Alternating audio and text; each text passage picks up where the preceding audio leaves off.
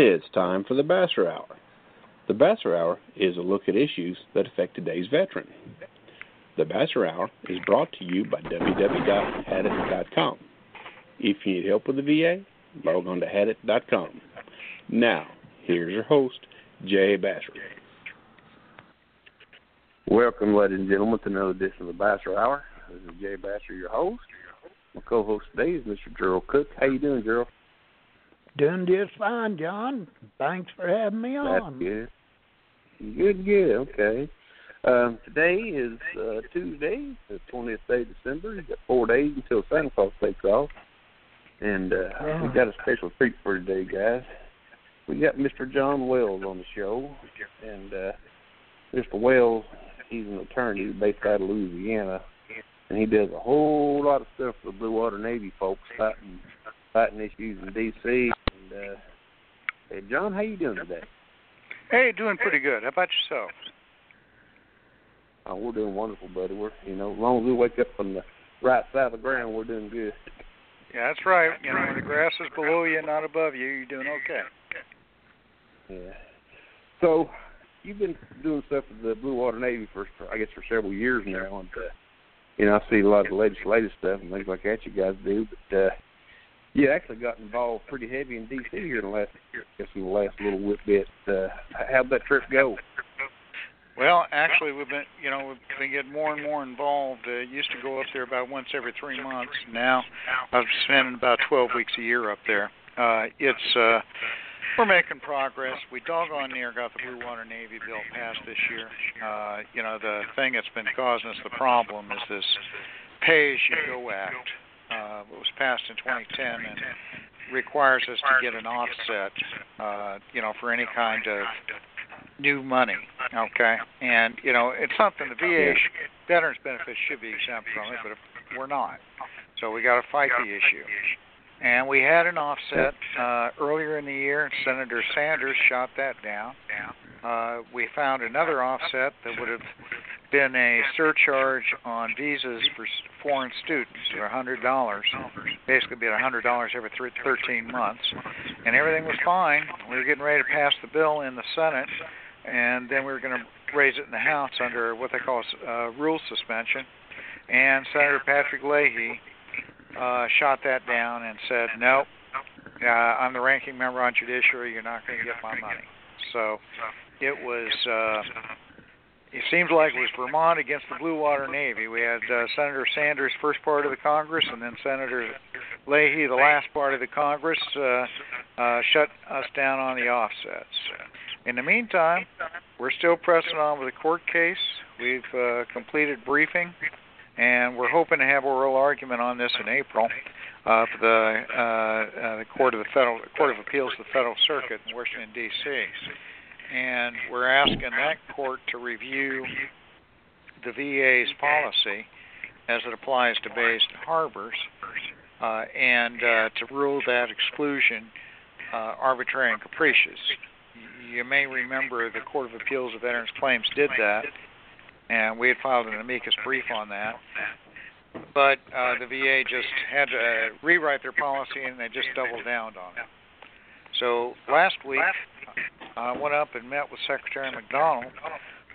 Nice enough guy, got to tell you. He's a real nice man. He gave us a full hour, and I figured we'd get 15, 20 minutes, but he gave us an hour. And we asked specifically to include Da Nang Harbor and Nha Trang Harbor in the presumption, because we have definite proof that Agent Orange infiltrated into Nha Trang, and a whole lot of circumstantial evidence on Da Nang. Plus, we showed that the water barges, they used to take water from Vietnam to the ships that were anchored in port, and they would do about 1 million gallons a month on that. That was tapped water from a contaminated source. So, even if the distillation plant didn't make the water, they were still getting contaminated water. And the thing that bothered me, guys, was, like I say, he's a nice guy, but we were telling him stuff that his staff had hidden from him. I mean, I could tell by his reaction as we were slapping down one study after another. This is the first time he's seen this. and yet we've presented it to the VA constantly. And it just was embarrassing for him, I think, but shows why we need to get somebody up there who's not going to be insulated from their staff. Well, his underlings... John, to earn money. Yeah. His underlings are the ones, and I think that's been problematic with all your past VA secretaries. I think they've been insulated and just told it, well, everything's hunky-dory. It's not like what you hear from a few disgruntled veterans. And, it's misinformation. Well, you're exactly right, Gerald. And I got to tell you, Shinseki might have turned out to have been a good secretary, but there was a chief of staff that basically blocked all bad information from going to him. And then when the House of Cards fell, Shinseki was just sitting there not knowing what was going on. And I really, in a way, kind of felt sorry for the guy because I think his heart was in the right place. But, the bureaucracy, the senior executive service, and the guy that was his chief of staff really messed him over. But, and it's just terrible. My thought process is you got to get out in the field. You got to go in unannounced, go in, talk to the veterans, okay, and not listen to just what the staff tells you, because the staff has got their own agenda, and you can't trust them. It's hard to say that. It's bad to say that, but you can't trust them. And if you're going to sit there and let them spoon feed you, then you probably deserve to fail. Well, you will fail. I've got a question there, John. These guys, they have to be getting bonuses for cost savings because most executives do. So I'm going to think anything new like this that costs them, will cost the government a certain amount of money is going to probably tell their bonus amount they're going to receive. So I'm going to say people are selling you guys out, as they always do. That needs to be checked out too, because you got to hit from both sides. I agree with you. And, one of the things that we're going to try next year, two different things. One is to get us pulled out of that pay-as-you-go. We were exempt from sequestration. We need to be exempt from PAYGO as well. Second issue is Blue Water Navy is just the tip of the spear. There's other problems out there. There's Agent Orange all over the place. Thailand, Laos, Cambodia, Guam, Panama, Korea. You got burn pits. You got Gulf War. You got Fort McClellan. You got asbestos. You got radiation. You got mustard gas, for God's sakes. Senator McClaskill put in a bill to give mustard gas coverage to about 100 veterans that were exposed in World War II as part of an experiment. And you know what? The VA opposed that. You can't believe, and you can't make this stuff up. We need to get a funding source for all toxic exposure. The Congress played with an act called the Toxic Exposure Research Act for most of the 2 years. They've wound up passing a watered-down version that's not going to do anything. But we need to do the research on toxic exposure, set up a center of excellence, and let's look at the various types of toxic exposures and their connection to diseases. And the VA has got to cooperate. There was a guy from Emory University that was finding all kinds of evidence connection between burn pits and COPD, which is kind of a no-brainer, and he was told he couldn't publish it. He had to suppress that kind of evidence. Well, he quit and testified before Congress. He was a whistleblower. But, that kind of stuff goes on, and the VA has got to stop that, and they got to start working with it. Then we got to find a funding source. And, I don't care. There's 250 million tax returns filed in this country once a year. If everybody paid $10 with that, you'd raise $2.5 billion a year and $25 billion over 10 years. That would pay the benefits for the toxic exposure, for not just Blue Water Navy, but all of it. And I don't know anybody that files a tax return, either a company or an individual, that can't afford $10 a year. I'd like to add. Well, that would include the Project 112 Chad veterans too. You would. Yes. I mean, if I sat here and listed them all, I'd take up all the oxygen on your show here. But yeah, there's plenty. Okay, we got plenty of tanks. You go right ahead. But there's so much stuff, so much toxic exposure. I mean, PCBs, paint fumes, just everything, and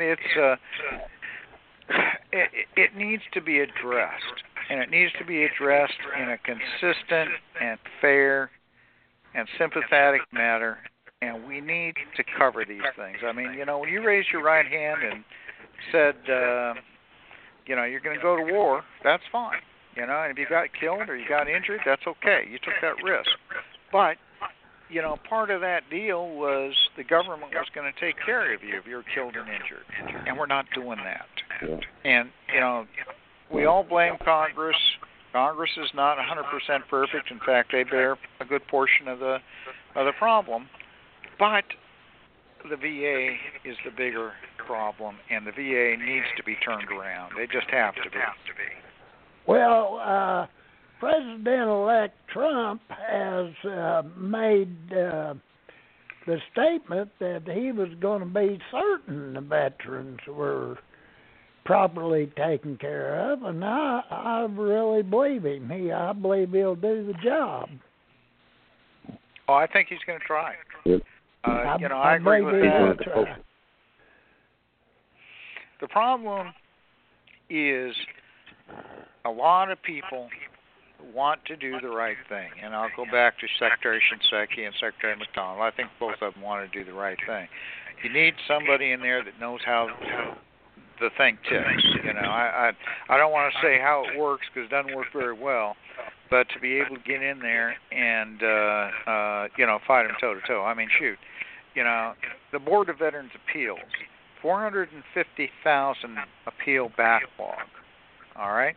What did the VA want to do? They wanted to strip the veterans of their due process rights. No, there's a lot of things that you can do, including firing the people up there that don't know what they're doing.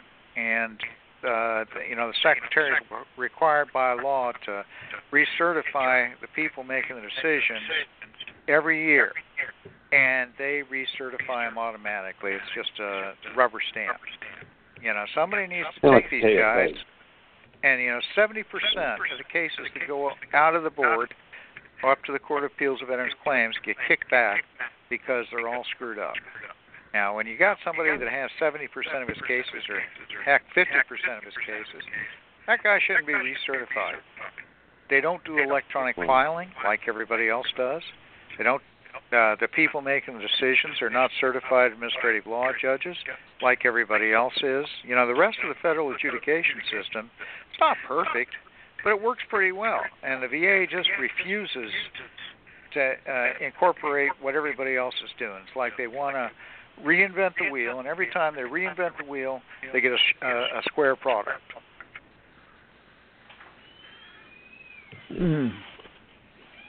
That happens, though, and I think the administration is going to make some changes because I think Trump's going to give the secretary authority to go ahead and start firing some of these folks, and hopefully that once he fires a couple of them, then maybe the rest of them will snap in line, Well, that's another.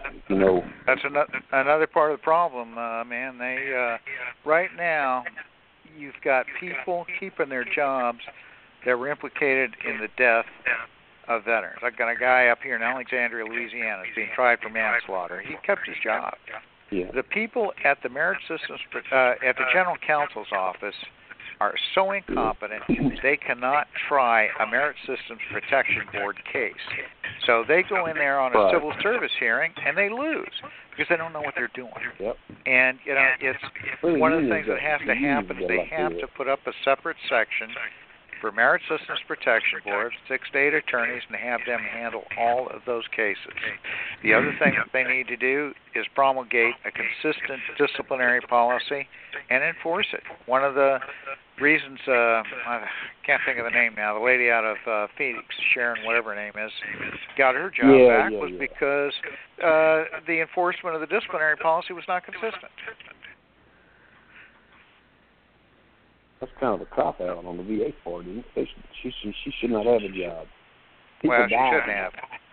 But they could have won that case if they had people up there that knew what they're doing. They should all be in prison on that one, buddy.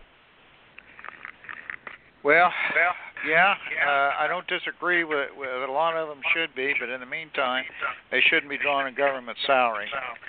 And you know, the VA sent them home on administrative leave for months. You know, so they're sitting at home drawing a full salary. Heck, I'd have sent them up to Janesville, Wisconsin, and made them scan records or something, you know.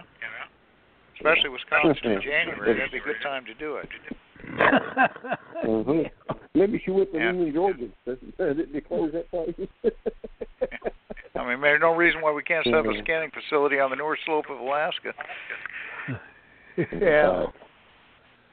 But it's just pathetic, though. I mean, just the way this thing is done, the way the system's set up, it's set up to fail. And, you know, I mean, as a former employee of the VA, you know, I got out because, I mean, I had ideas and things like that, and they're really good ideas, and nobody wanted to listen. It's a buddy system. You know, you see a job opening, and you see a disabled vet going for the job, they're qualified to do the job, and next thing you know, they hire HR and son-in-law for the job. Well, you know, the people doing the rating decisions, most of them don't have any medical qualifications or experience. Yep. And it's like, okay, they have no idea what they're doing. The doctors who do the C&P examinations, compensation and pension, if you ever can get a hold of their curriculum vitae, and they sure don't like letting them go, half of them aren't board certified in the specialty that they're doing. You know, many of them are contractors that they just hire some guy to do it. And they're not allowed to render a diagnosis. I mean, if you're going to send somebody over to see if he has diabetes, you would think that they would let the doctor render a diagnosis. No, it goes back to the rater who has no medical experience.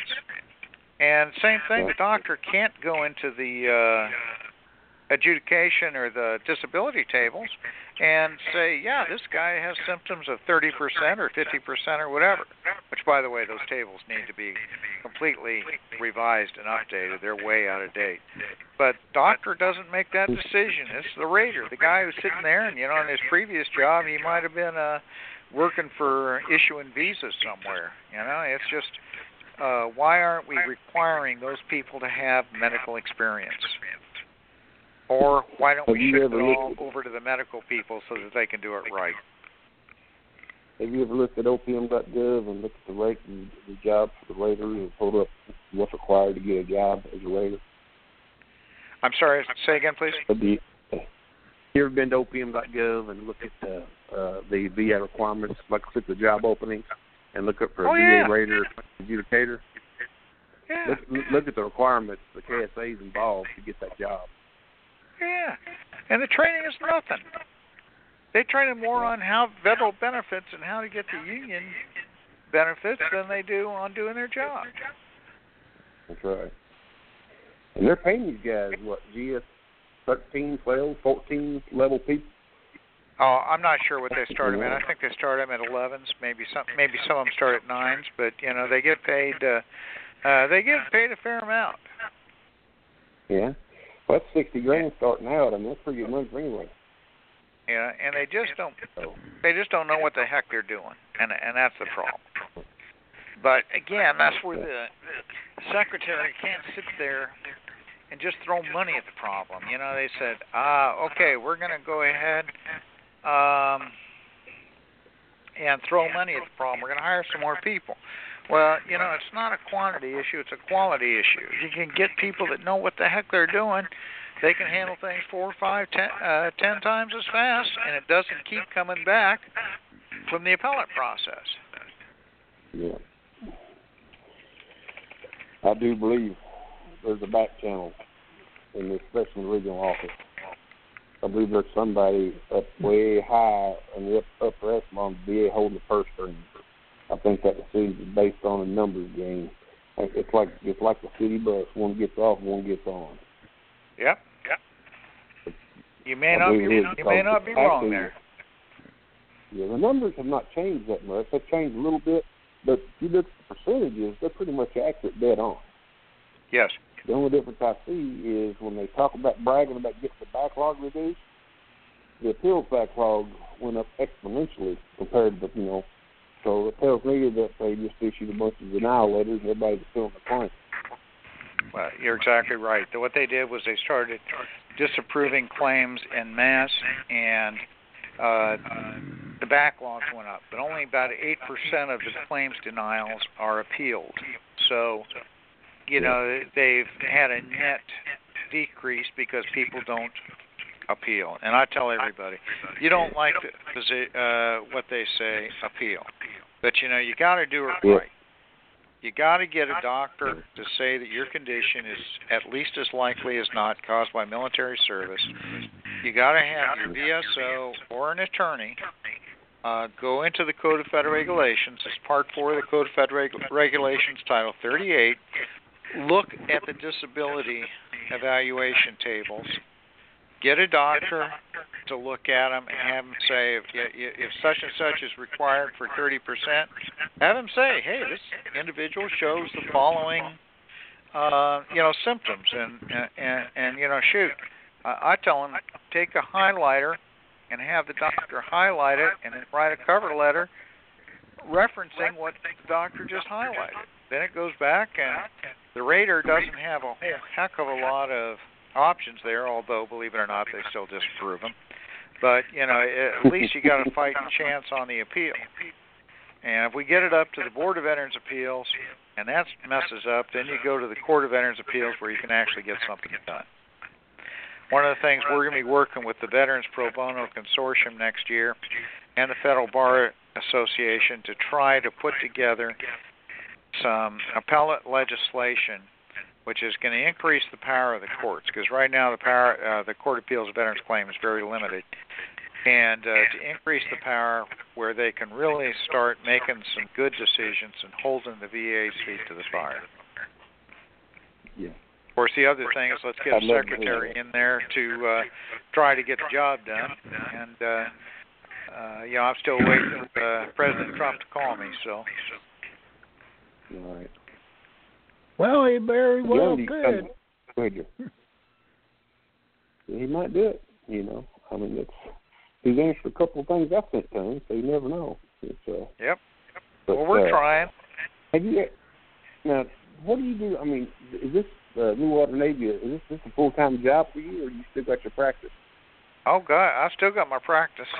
I'm trying to close it, but, here's the problem. As I close my practice, I have more time, but I have less money. And right now, Military Veterans Advocacy, my organization, I'm the biggest contributor. So if anybody needs a tax write-off between now and the end of the year, if you go to www.militaryveteransadvocacy.org, we do take Visa, MasterCard, and Discover. Sorry for the commercial, but if I get the chance, I always have to do it because, it gets expensive. And I don't take a salary, but, it's nice to have food, taxi, hotels, and plane fare paid for. I do Southwest. It's not like I go first class on anything. And I try to stay around the 3-star hotels rather than the 5-star. But, it's those park benches get hard and they get pretty cold this time of year, so I really do need a hotel room. Let's get you in motorhomes out of Cherry Hill like that did and stay up there and take the subway into D.C. Yeah, I thought about the motorhome, but doggone gas getting it up there is, is more expensive than a hotel room, I think. Yeah. You don't get bed bugs either. Yeah, I know what you're going to do. Give me a little battery-powered heater for that park bench, right? There you go. No. But now, are you still active? But, we try to economize, but as it was, I put, $6,000 of my own money into Military Veterans Advocacy last year, and we've got a couple of grants, but it's we could use the help. So www.militaryveteransadvocacy.org. You know, if you need that tax write-off. Yeah, good deal. Well, what is it? It is a tax write-off. It is a 501c3. That's right. We are 501c3. Okay. But this time. you know, the other thing is, my name has been put forward for Secretary of Veterans Affairs. Like I said, I've not received a call from the transition team. Well, that's not true. I have talked to the transition team.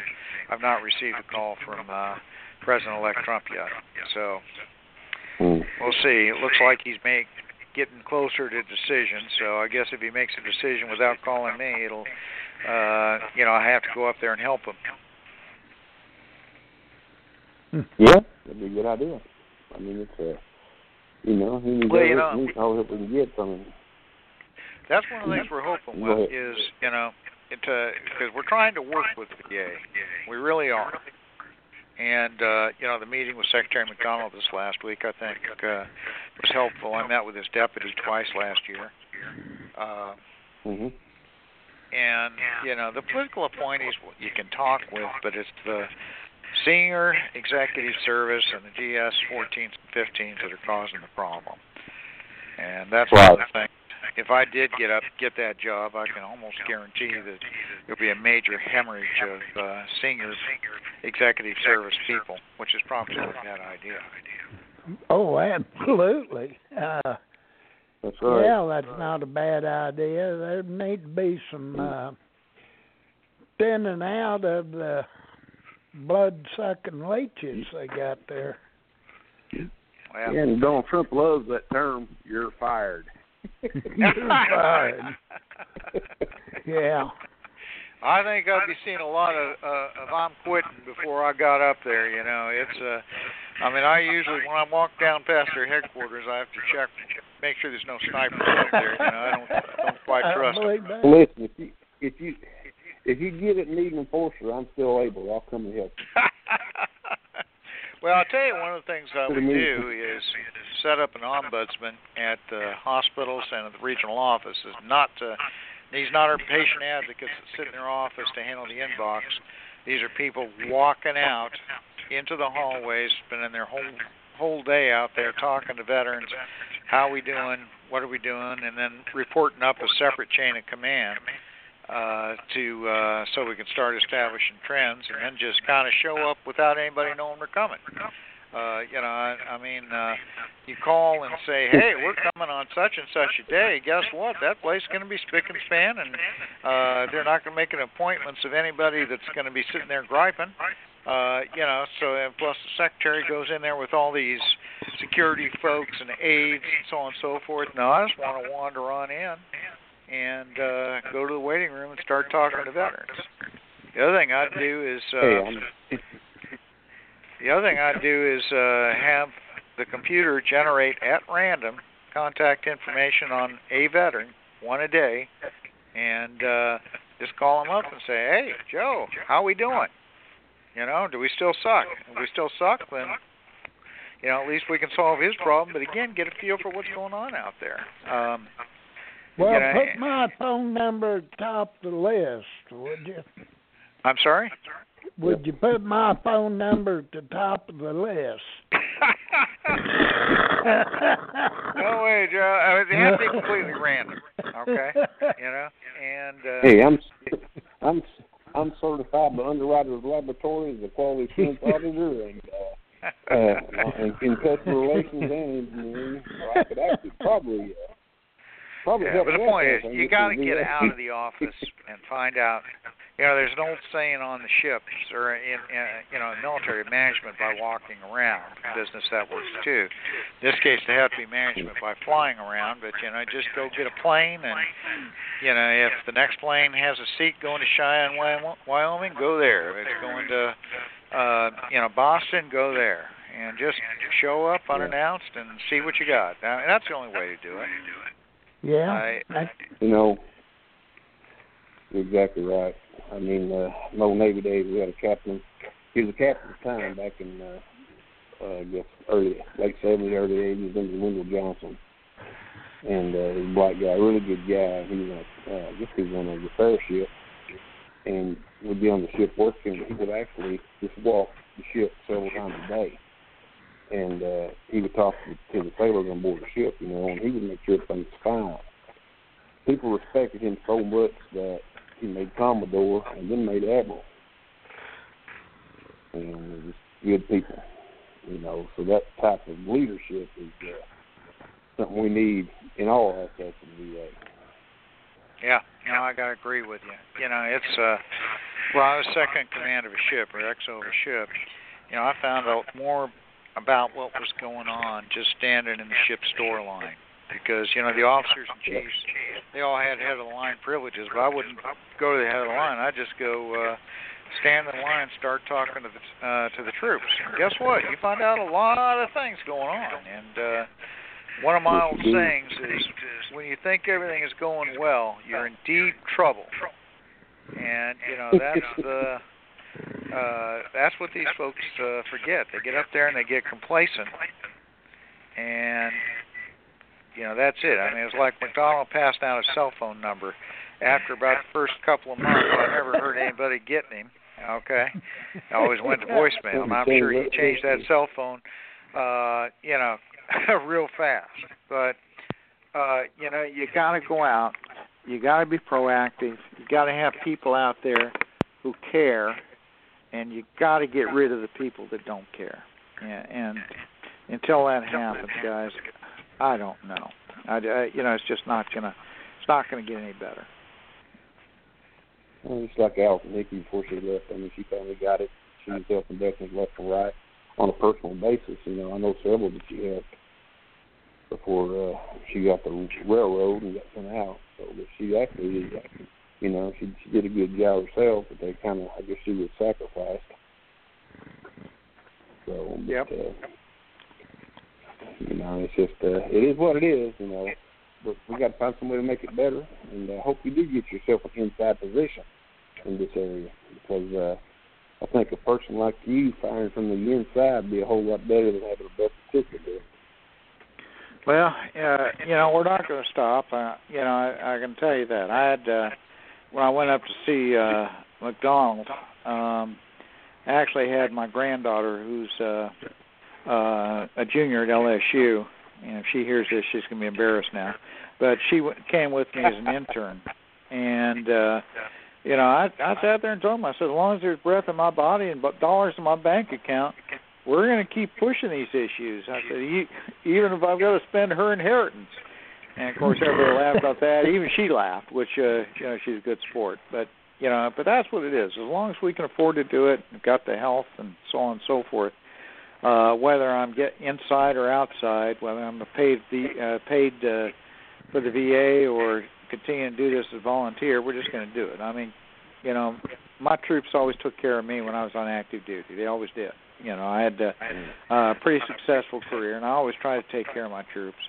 And as far as I'm concerned, the veterans are my troops, and we're going to try and take care of them the best we can. It gets to the point where I can't do it anymore due to health reasons or financial reasons. Well, okay, I'll stop doing it. But until then, we're not going to win everything, but by golly, they're going to know they were in one hell of a barroom brawl, because I'm not going to stop. So when did you retire from the Navy? I'm sorry? When did you retire from the Navy, boss? I retired in 94. And I'd coming off my XO tour about the time the Berlin Wall came down. I figured I was going to have to find a different way to make a living. So I took a job in Pittsburgh, of all places. Didn't think there was much Navy there, but there is. And went to law school at night. I graduated from law school about 6 weeks before I retired. So that's when I came down here to Louisiana, came back to Louisiana, and started practicing military and veterans law. Louisiana law is different than anything else you've ever seen, but I could do the military and veterans law off my Pennsylvania license. Yeah, I'm going to say Louisiana is a different place. I guess it's based off of French. I don't know. They don't have counties. They got parishes and all that stuff. Even the stuff that's the same. Even the stuff that's the same has a different name. Okay. So, it's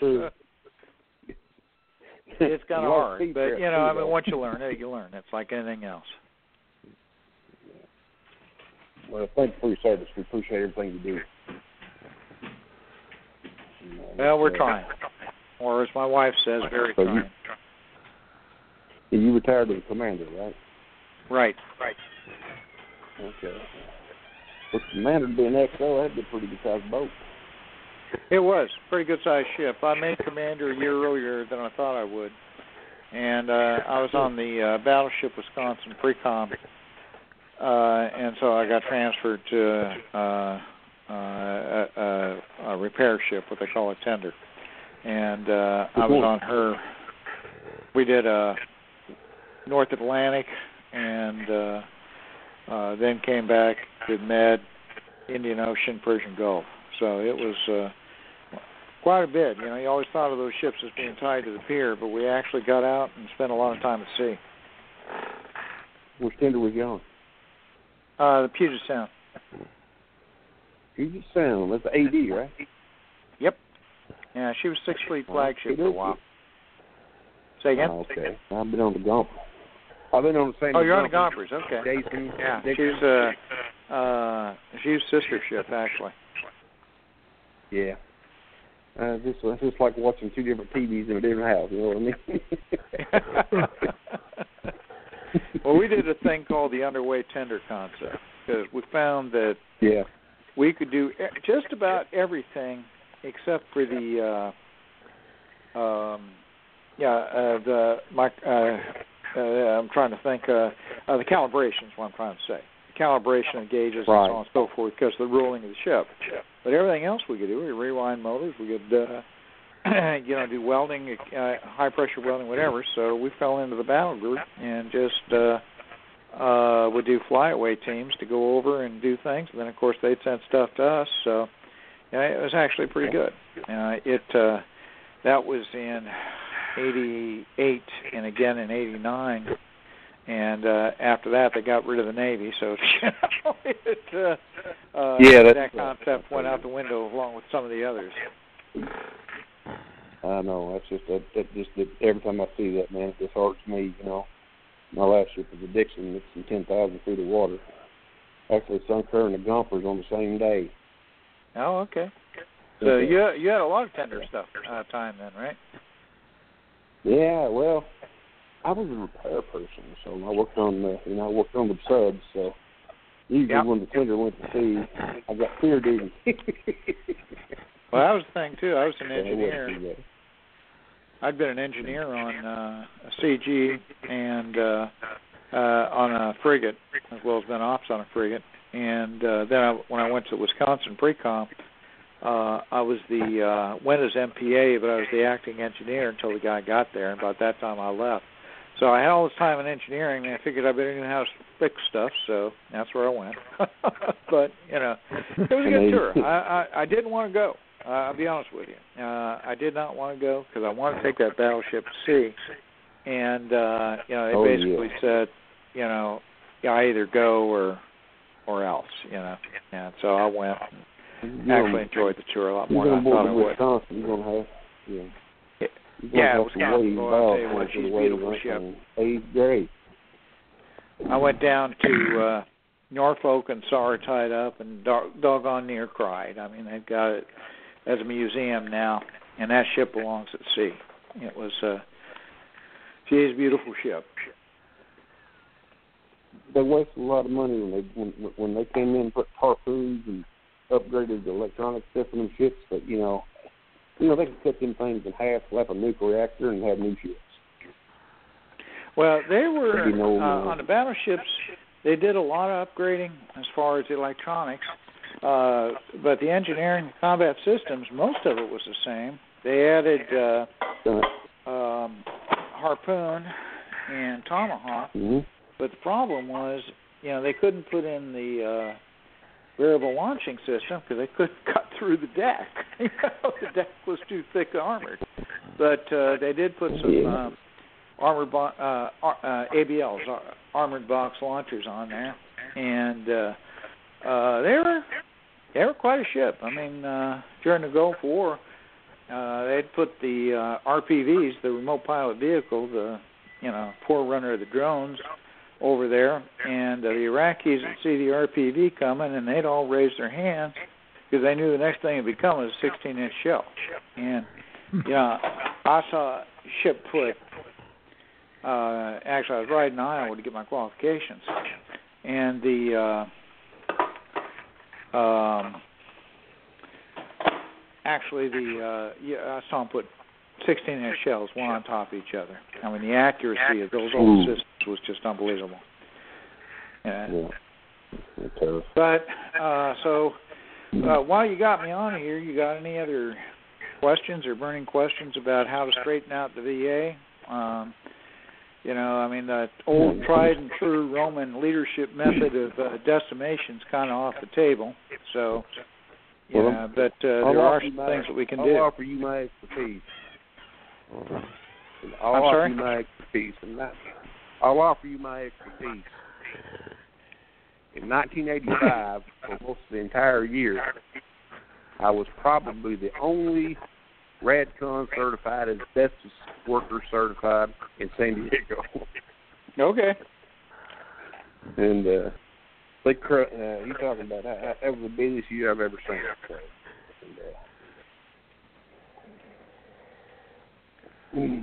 But do you do a lot of asbestos stuff anymore, or is it just something in your past? I'm sorry, connection's not that great. Do I do a whole lot of what? Do you do a lot of asbestos stuff, or is that something in your past? A lot of what stuff, sir? I'm sorry. Okay. I'm just having. Let me shift a different phone here. I'm just having trouble hearing you.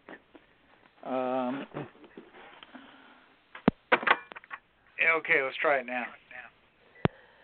Okay, do you do a lot of asbestos stuff still, or is that something that you've done in the past? No, not doing much anymore. I'm just, starting to run out of time trying to get this law practice wrapped up so I can spend more time doing the veterans advocacy.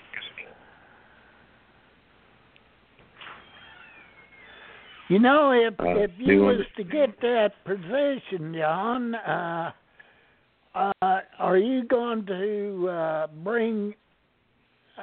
have a transition team help you set up a new staff?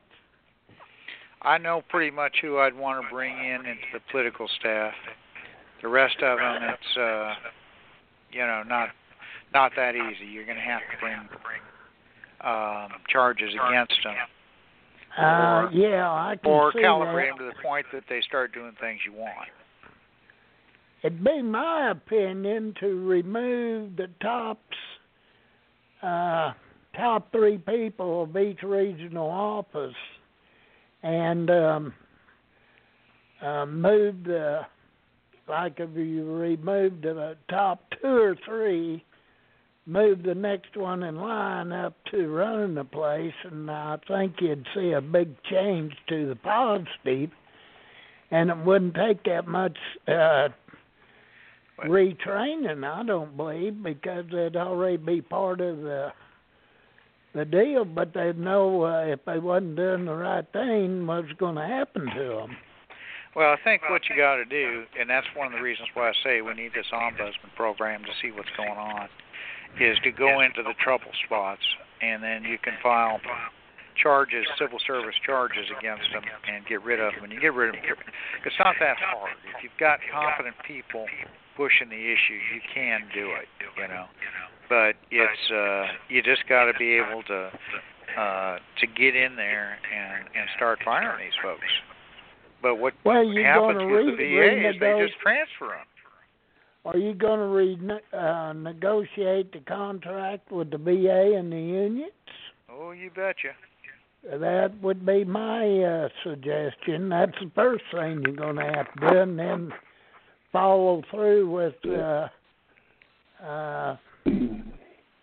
rid of some people. The VA abuses something called official time. Congress has allowed people on the clock to do some union work, especially on hearings and that sort of thing. Okay? But with the VA, I mean, we got people working on this official time that are nurses or, whatever, that never see a patient. They're spending their whole time doing union work, and no, that's not going to go. Okay. I'll give them time to do their hearings and a little prep time, but I'm not going to basically set them up as a union rep to do nothing but union work on the government nickel. That's not going to work. Yeah, that's what they got now. You'll have to renegotiate the contract between the union and the government. They'll have to go to court on that one. Well, they'll end up in not court. on a renegotiation, you don't. And usually there's some arbitration procedures in there. I haven't seen the union contract, but usually it's an arbitration. And again, you just got to do it right. The problem is people do not follow the rules, okay? And they have to do that, okay? Well, I'd venture to say that the union's in violation of their own bylaws. I'm sorry? I would say the union's in violation of their own bylaws many times, and they're getting away with it. I might, you might be right. We have to look at that. Yeah. Anything. Tear it down, rebuild it, y'all. We're going to try. Yeah, you'd have to rebuild it on again, it's whoever gets that job, whether it's me or it's somebody else, they've got to get in there and try. And they've got to know what's going on. And if they stay in the office and listen to their staff, ain't going to happen. Yeah, that'd be a no-no. They're going to have to get out and, like you say, I like the idea of an ombudsman and that has a separate chain of command where they could you would have less individuals and a more accurate feedback than you would any other way. If you had them reporting to one individual or directly to you temporarily till you had decided on who you would like to be in that position. Yeah. Now keep it going. Don't get rid of it. Keep it going. Keep the ombudsman going. Let them rotate DAs. Because they'll be busy, I'll assure you. Yeah, quality assurance is what it takes, people. Yeah. Yeah. No, I agree. And knowing what's going on, and that's the problem, is people just don't know what's going on. It's killing McDonald. It killed Shinseki. Yeah. You just have to get out there and you got to talk to people. And quit sitting up there giving all the, oh gosh, we're here to help veterans and blah, blah, blah, blah, blah, and, we do this and we do that. Baloney. Just go out, talk to people, find out how you're going, how you're doing. And they don't do that. And when you criticize them, they get upset. Well, a lot of this criticism is constructive criticism trying to help. Sometimes people get mean. I understand that. But a lot of times they don't. They're just trying to help. Yeah, that's true. Well, you have to base a decision on accurate facts and not a bunch of hooey. I mean, you got to have the straight of it, or you're going to be making a lot of incorrect decisions. And the only way you're going to get that is correct facts is through the feedback. Yeah. Mm-hmm. Especially when the ombudsman don't have to answer to the people, if they're in, like, for instance, Bonita, Oklahoma, at the care center there, or you're going to put them in the hospitals or mainly the regional offices, you got the medical side of it, and you also have the claim side of it. So that's two different approaches, although because there's going to be two different problems that you have to solve. One of them with the claims and appeals, and the other with the medical side. Yeah. No, you're right. Yeah. Well, that way they have a straight line back to the secretary, and not have fear of reprisal from the managers. Yeah, not get shanghaied on the way up. That's what's happening now. That'd be a good deal if they could do that. That'd be beneficial. I mean, that would help a lot. And probably well, it would, the information's not getting back where it needs to be. Yeah. We look at the VA as in layman's terms, we call it a turd.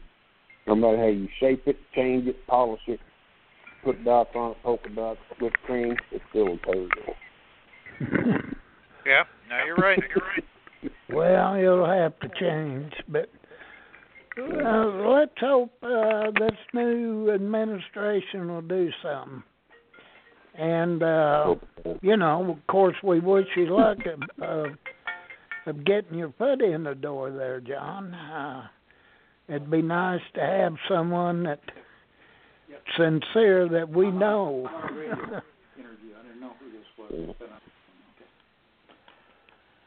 You still there? Yeah, we're still there. We also want Sorry, I thought I'd lost you there for a second.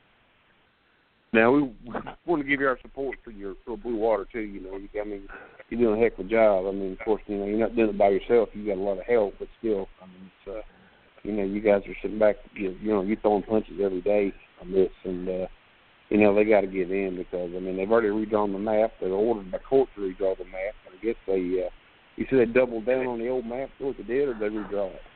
Well, pretty much, but, they've basically gone against the entire policy of international law. They've gone against the United States recognition of the territorial boundaries in 1954 and 1973, okay? They've gone against the Supreme Court and everything else. And, that was one of the arguments I have with Secretary McDonald is he said, well, it's all about the science. No, it's not about the science. It's about the presumptions, okay? The presumptions of the people on land and in the river were designed because they could never come up and say that any particular part of the land had been sprayed. And for the same thing, they can't say that any particular molecule of water had been sprayed. So this whole thing goes back to the equality of basically the equal protection. The Institute of Medicine said there's no more or less evidence to support the contamination or the exposure by the Blue Water Navy than there was for those that were on land or those that served in the river system. So with all that being done, why are we suddenly making a special class of the Navy veterans and cutting them off from the benefits, especially when the only science that exists does show that the Agent Orange dioxin got into the bays and harbors and into the territorial seas. So we gave him the evidence. Whether or not he's going to do anything with it or not, I don't know. But again, if it comes to pass that I'm designated the secretary or any other position within the VA, that's something we're certainly going to take a hard look at. In fact, I would predict by the sundown on the first day, we would have revoked that policy. Well, if a veteran has a presumptive that's associated with Agent Orange, that should be a no-brainer. I mean, a sailor end up with prostate cancer or Parkinson's or different things, whatever the presumptives are for Agent Orange. If a Blue Water Navy sailor has any of those presumptives, it should be automatic. There shouldn't be an argument. No, I agree. And, we have shown where there is contamination in Nha Trang Harbor. We've shown where probable contamination in the other harbors. Nobody can dispute what we said. We've had a hydrologist look at it. You know, the people that are actually looking at this on behalf of the VA have no Navy experience. They've got an Air Force guy on it, for gosh sakes. Okay? They don't understand the fact that when you anchor the ship, that any of the oil that's mixed with the Agent Orange that emulsifies, falls to the bottom, that's stirred up. It's stirred up by the anchor. It's stirred up by the cavitation of the ship's propellers. You dump anchor chain on top of it. That disturbs it. You pull the anchor up. You wash the anchor down with, guess what you're using to wash it down with? It's salt water right from that harbor.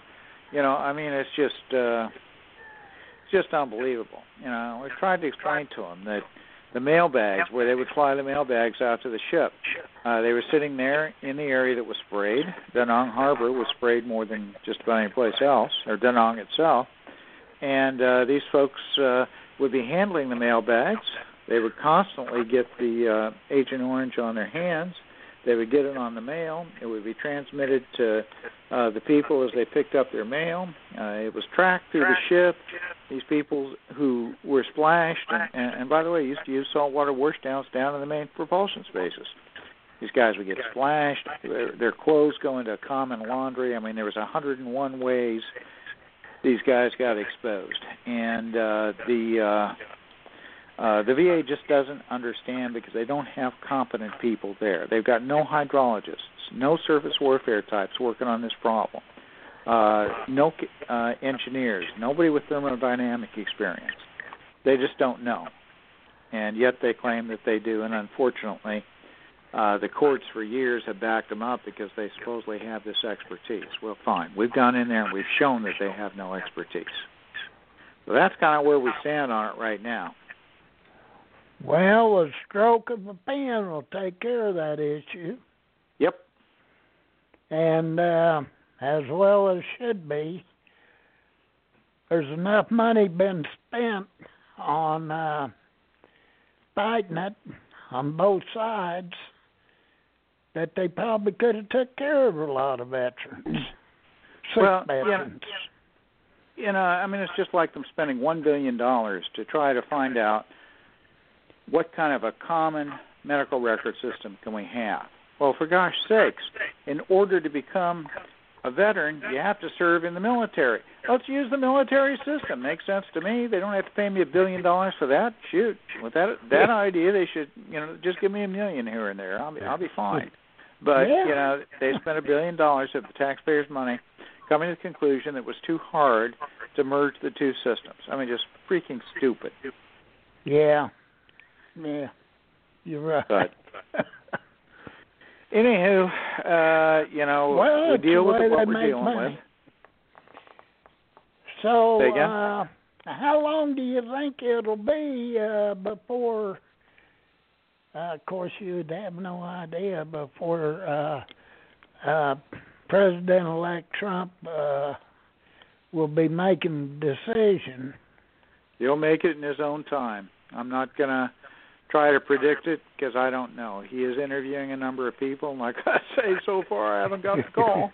But you know, maybe everybody hears this. You know, writes him a letter. It goes on greatagain.gov, www.greatagain.gov, and go down to share your ideas.